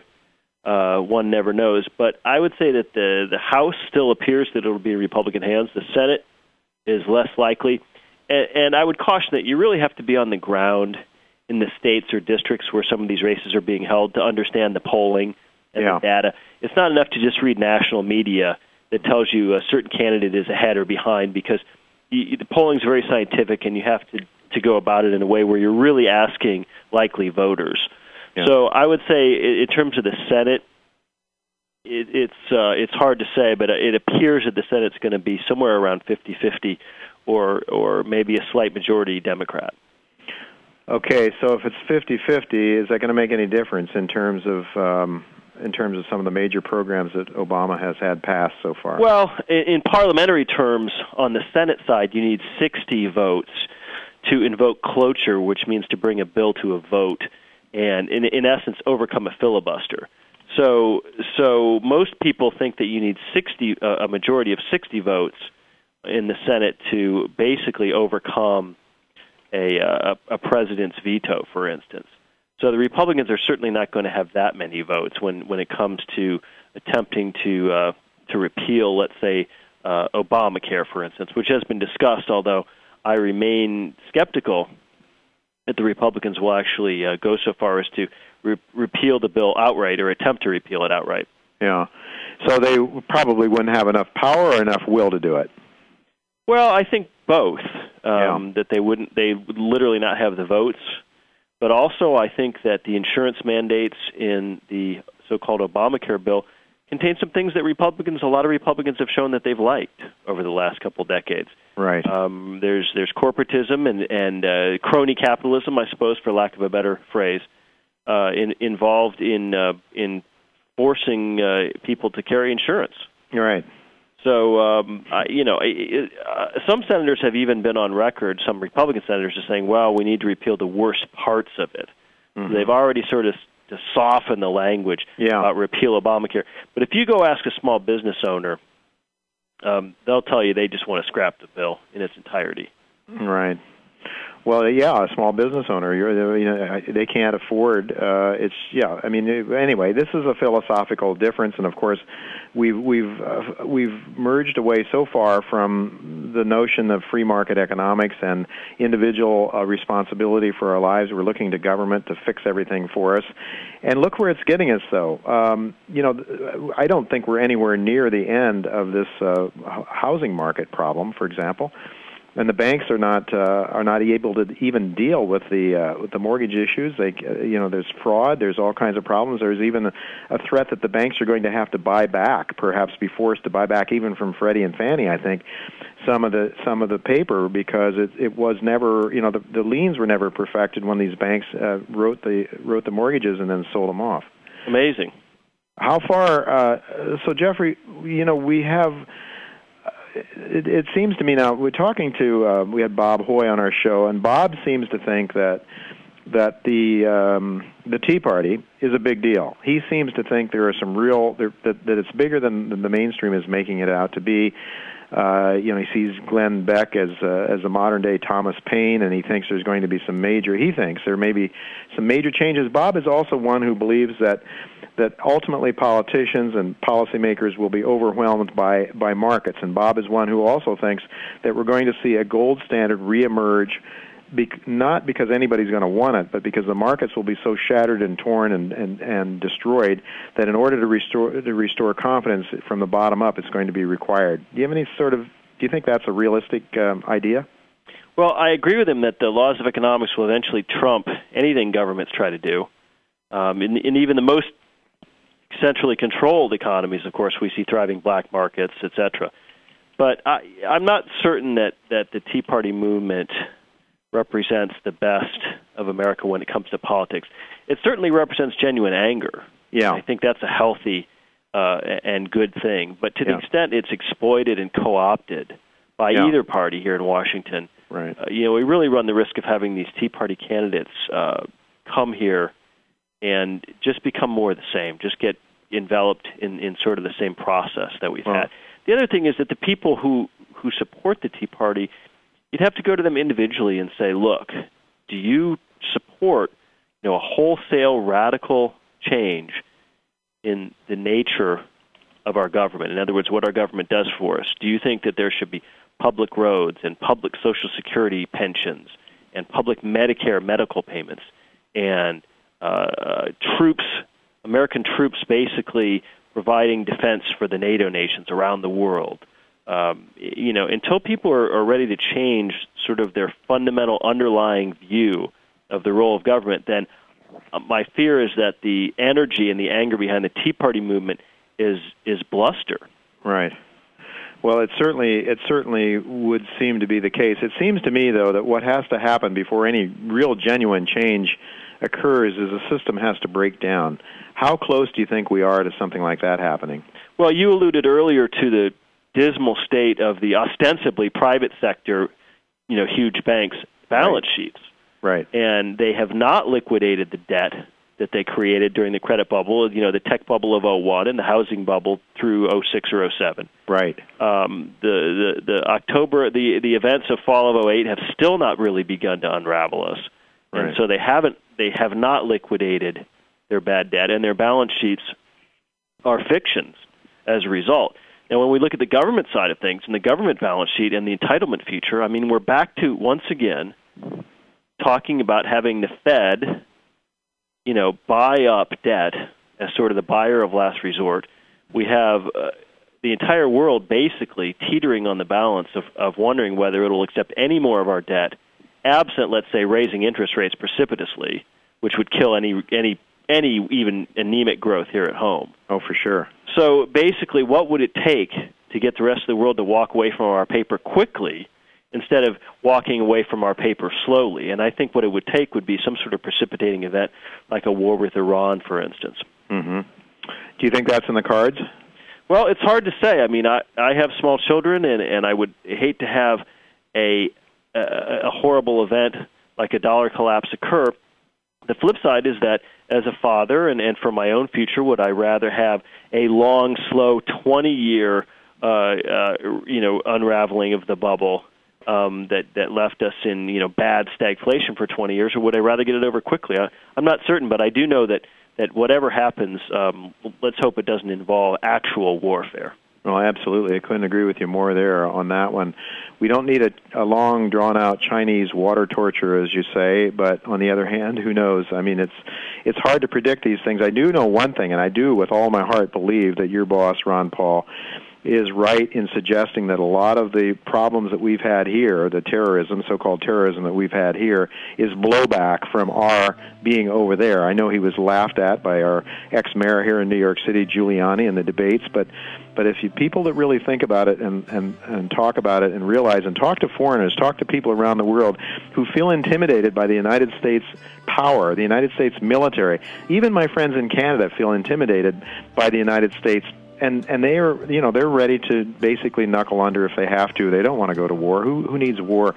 Wouldn't it be better if we could just trade with our partners, as George Washington wanted to do, as your boss would like to do? So, any chances? I just hope and pray that somehow we can get back to some sort of understanding of the Constitution as our founding fathers laid it out. And I know that's the dream of Ron Paul and yourself and other libertarians who would like to see us return to those roots.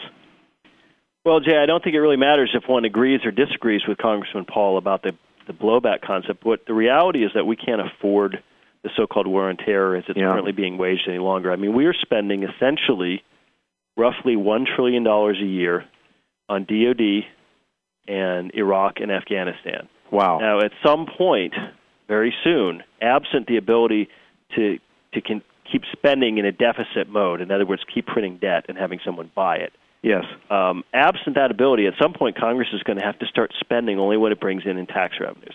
Right. And when that day comes, I assure you that Americans will give up foreign wars before they'll give up Social Security benefits or Medicare payments to their doctor. Very, very interesting. Very interesting, Jeff. You definitely are right about that, I believe. And of course, how we pay for that, printing money, QE2 they're calling it, Bernanke printing and buying our own debt as the Chinese walk away slowly at this point in time. But this is the reason that I own gold, the reason that I think that the gold markets are on fire. That's the reason I think gold mining companies are are doing very, very well. The share prices are going well. Jeff, I want to thank you so much for being with us. We do have to move on to our next guest. Thanks so much. Folks, don't go away because we're coming right back with a very interesting company, Millrock Resources. Gregory Beischer will be with us to talk about his company and what he's doing in Alaska and in Arizona. Don't go away. We'll be right back.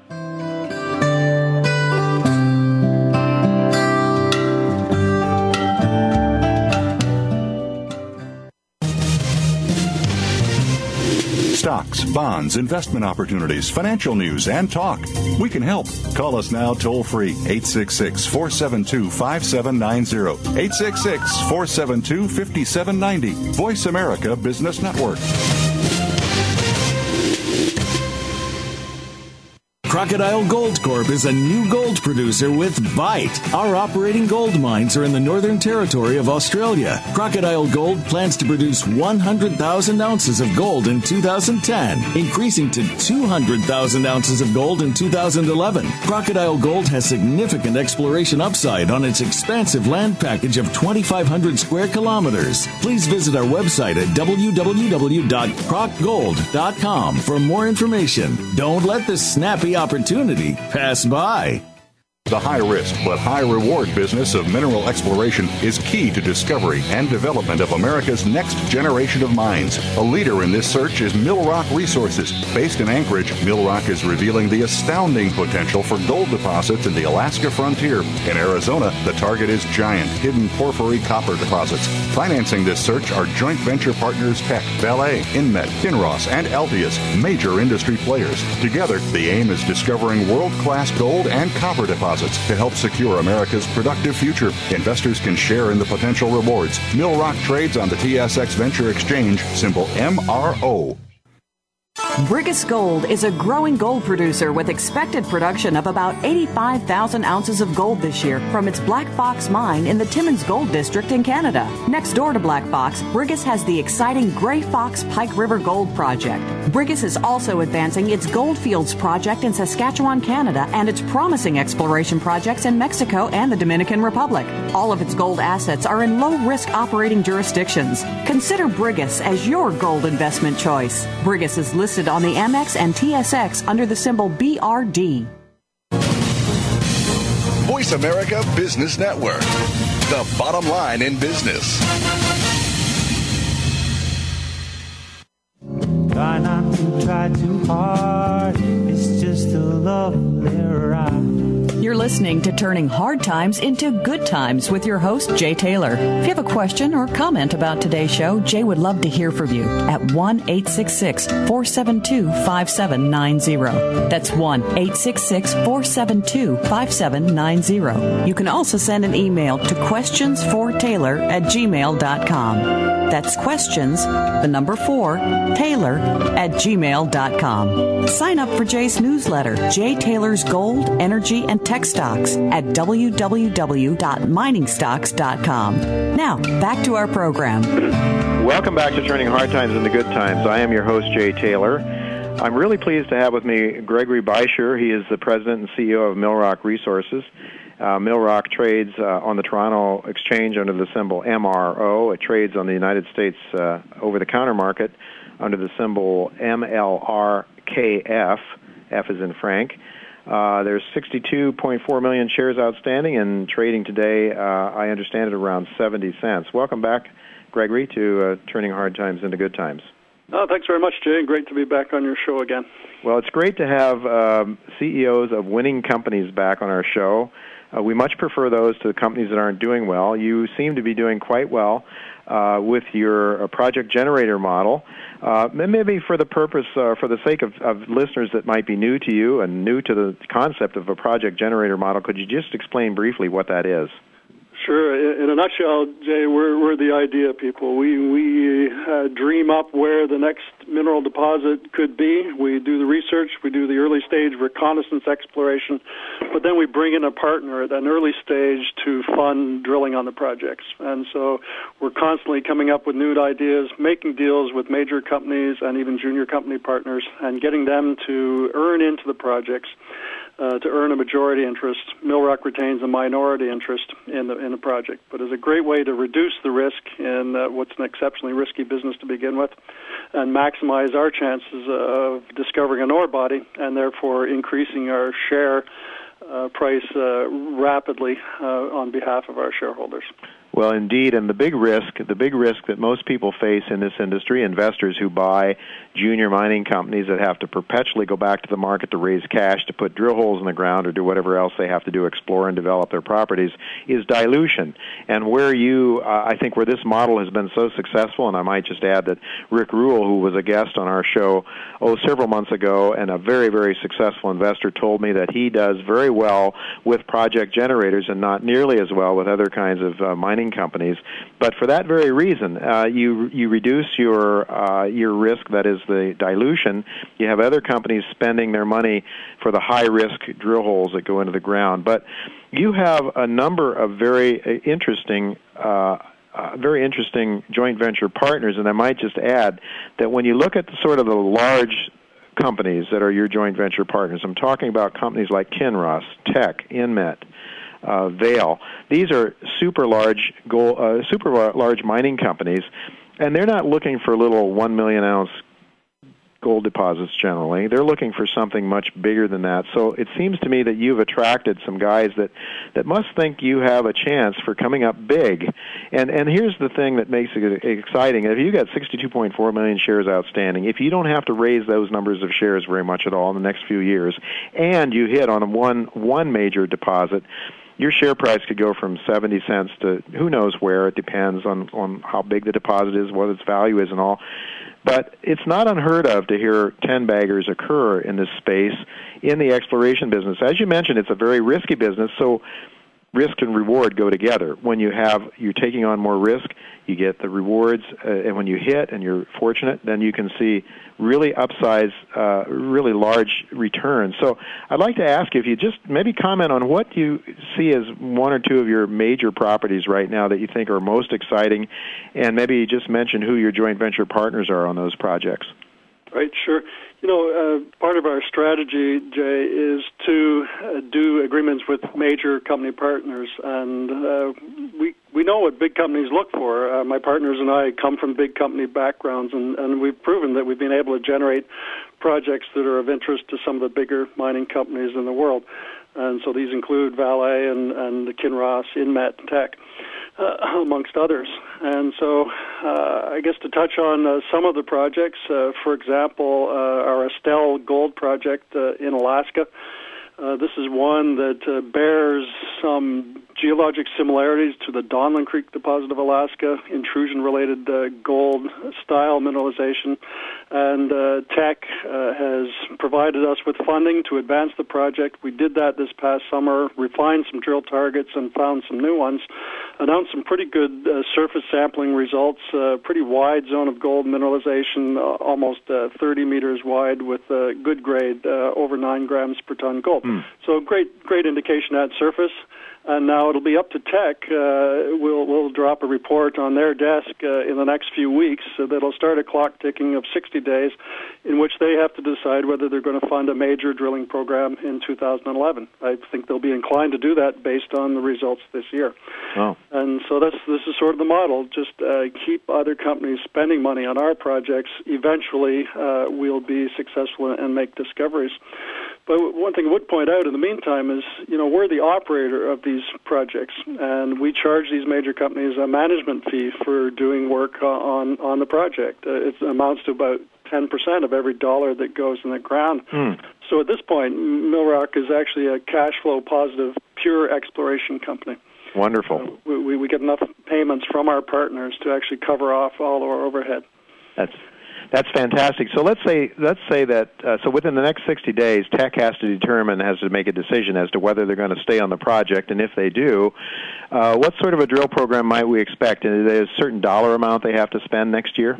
Sure, the absolute minimum would be $1.5 million. We'll encourage them to spend a little more than that because it's a place that's not without challenges, steep mountainous terrain, and it's not for the faint of heart. You have to go in there with good budgets to drill, a minimum number of holes to maximize your chances of discovery.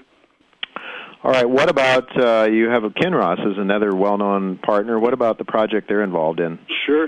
They're funding a project out on the Seward Peninsula of western Alaska. We completed drilling there over the summer, as well as another project called Bluff, where we have a modest gold resource already known. Our partner there is a junior called Valdez Gold. And so we did a lot of drilling there over the summer at both projects, and those assay results have been rolling in for the lab, and we'll be in a position to release those to the public over the coming couple of weeks. So your subscribers and listeners should watch out for those results coming soon. Very good. So this is really what drives these little companies. For those listeners out there that may not be familiar with the junior gold mining space, the companies we're not promising you anything, of course, but it's the drill results. It's the truth machine, as it's called sometimes, that really gets people interested and start to put money into this sector. So we'll be watching very carefully. Inmet is another joint venture partner that is a good-sized company. Now, they may be interested more in the base metals, and you do have copper projects in Arizona. Is that right? Sure. These are several projects which are copper porphyry style mineralization. But of course, although I feel really good about the economics of copper going forward in the coming decades, giant copper deposits are actually a big source of all the gold that's produced in the world as well as a byproduct. So these are good things to be looking for. They're big company style deposits. Gigantic open pit style mines is how they would be mined. Now we're in the early exploration phases on all three projects. Inmet's funding two of them. Vale, the Brazilian giant's funding the other one. And we've completed sort of the initial round. We've done some geophysical surveys in combination with data that we already owned regarding the projects. We've actually developed some really compelling drill targets, and both our partners are very keen for us to drill these targets right away. And so we're actually ramping up our operations in Arizona. We'll have a drill turning by November 1st, and if we can pull it off, we'll have 2 or 3 drills turning by the start of December. So our goal of having a fully sustainable exploration company that is operating year-round, in fact, has a drill turning year-round, constantly making news for our shareholders, is almost realized at this point. That's very important too, because there's at least one company on my list that's involved in Alaska, and they have 3 or 4 months of the year that they can do their exploration work, and the rest of the time they have nothing going, and it's sort of the shares don't trade, and there's not much interest in it. So you're in Alaska. Are you able to? I guess you're probably going to be shutting down pretty soon now. Yeah, for early-stage exploration, it makes most sense to stick to the summer months. If we've discovered a deposit and are delineating it, certainly we can operate on a year-round basis. But for now, in the early stages, it just makes sense to keep the cost low, explore Alaska in the summer, Arizona in the winter. You have another joint venture partner, Altius, I believe? Yes. Altius is a strategic partner, and they are arguably the most successful project generator business model company ever. They're a major shareholder of our company, owning about 17%. We're following the business model as absolutely rigorously as they do and have done. They're a company that's now worth in excess of $450 million. And like us, started from scratch at a share price of around 25 cents a share. And so we're very thankful that they're investors. They've given us money 2 years ago when it was impossible to raise money elsewhere. And they are helping guide us. In fact, one of their founders, who's recently retired from Altius, Roland Butler, joined Millrock's board some months ago and is providing us with great direction and advice. But they're a terrific strategic partner to have.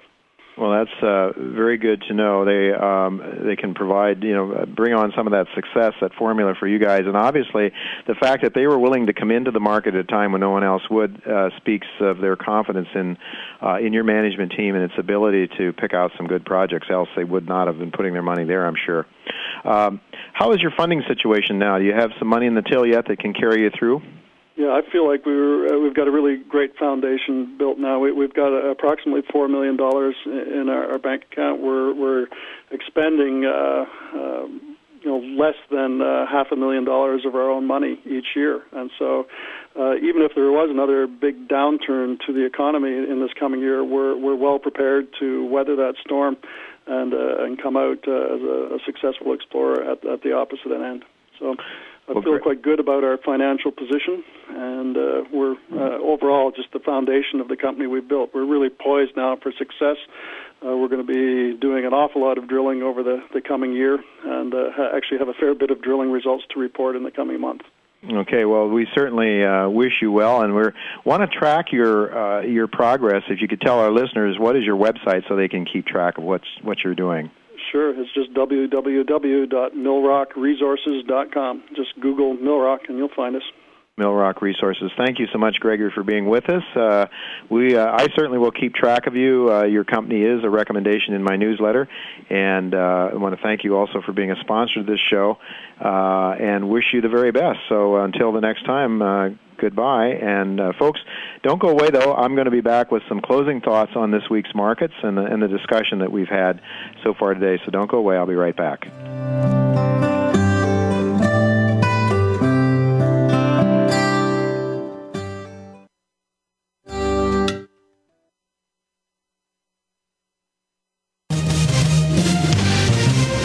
Stocks, bonds, investment opportunities, financial news, and talk. We can help. Call us now toll-free, 866-472-5790, 866-472-5790. Voice America Business Network.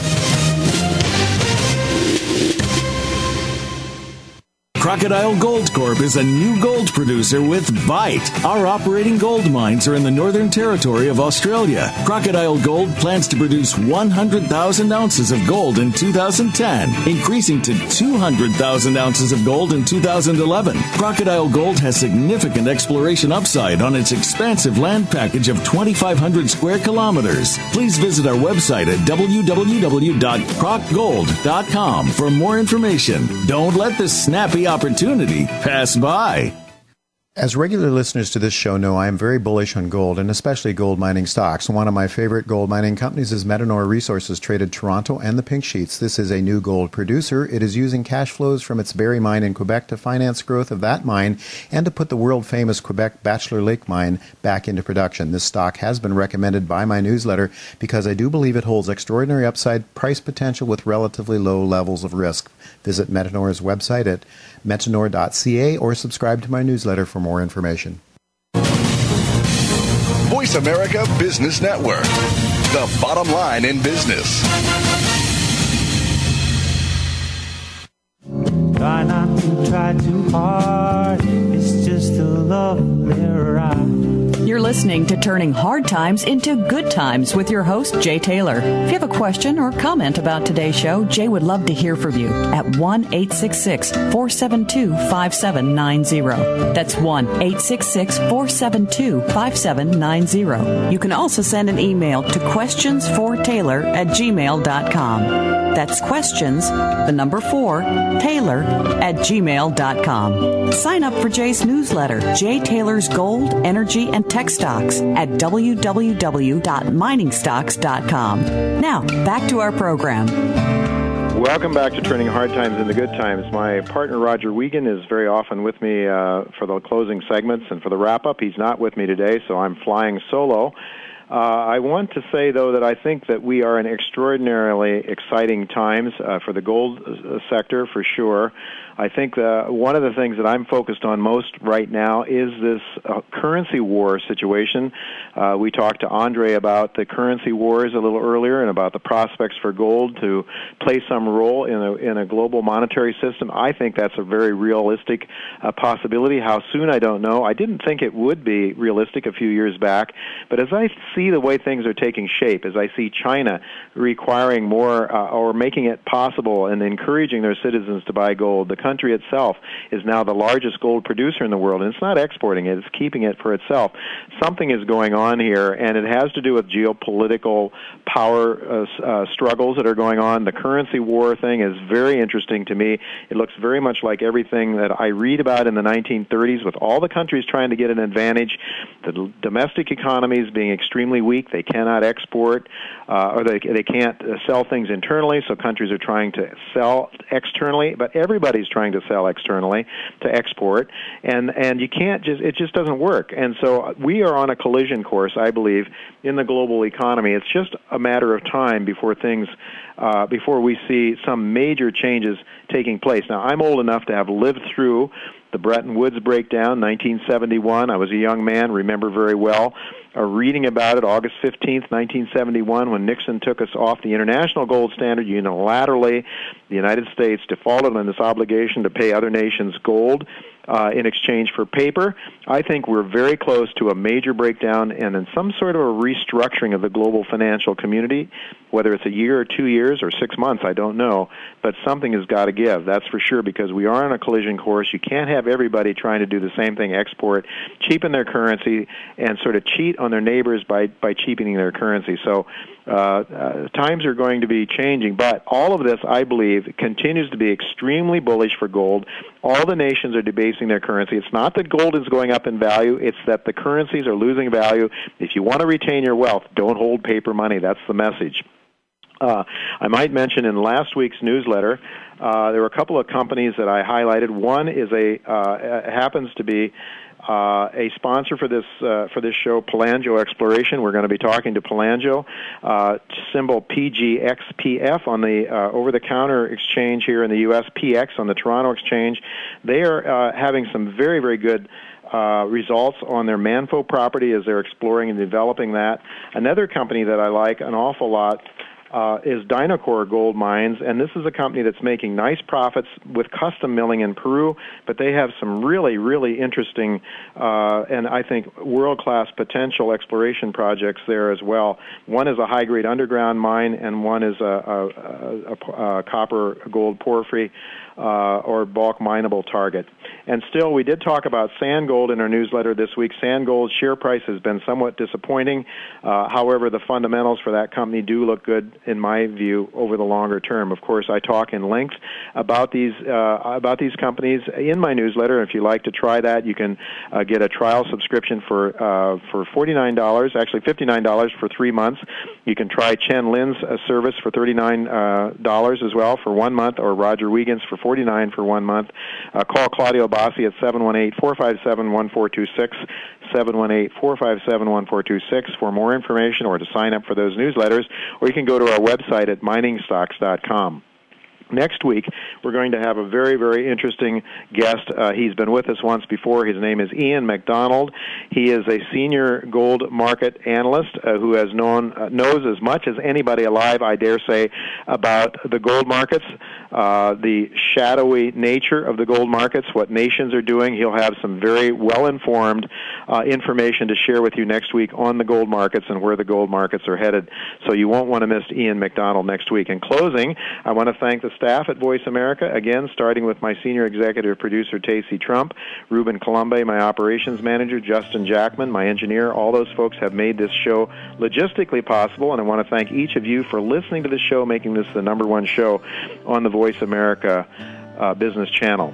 So until next week, goodbye and God's blessings to you.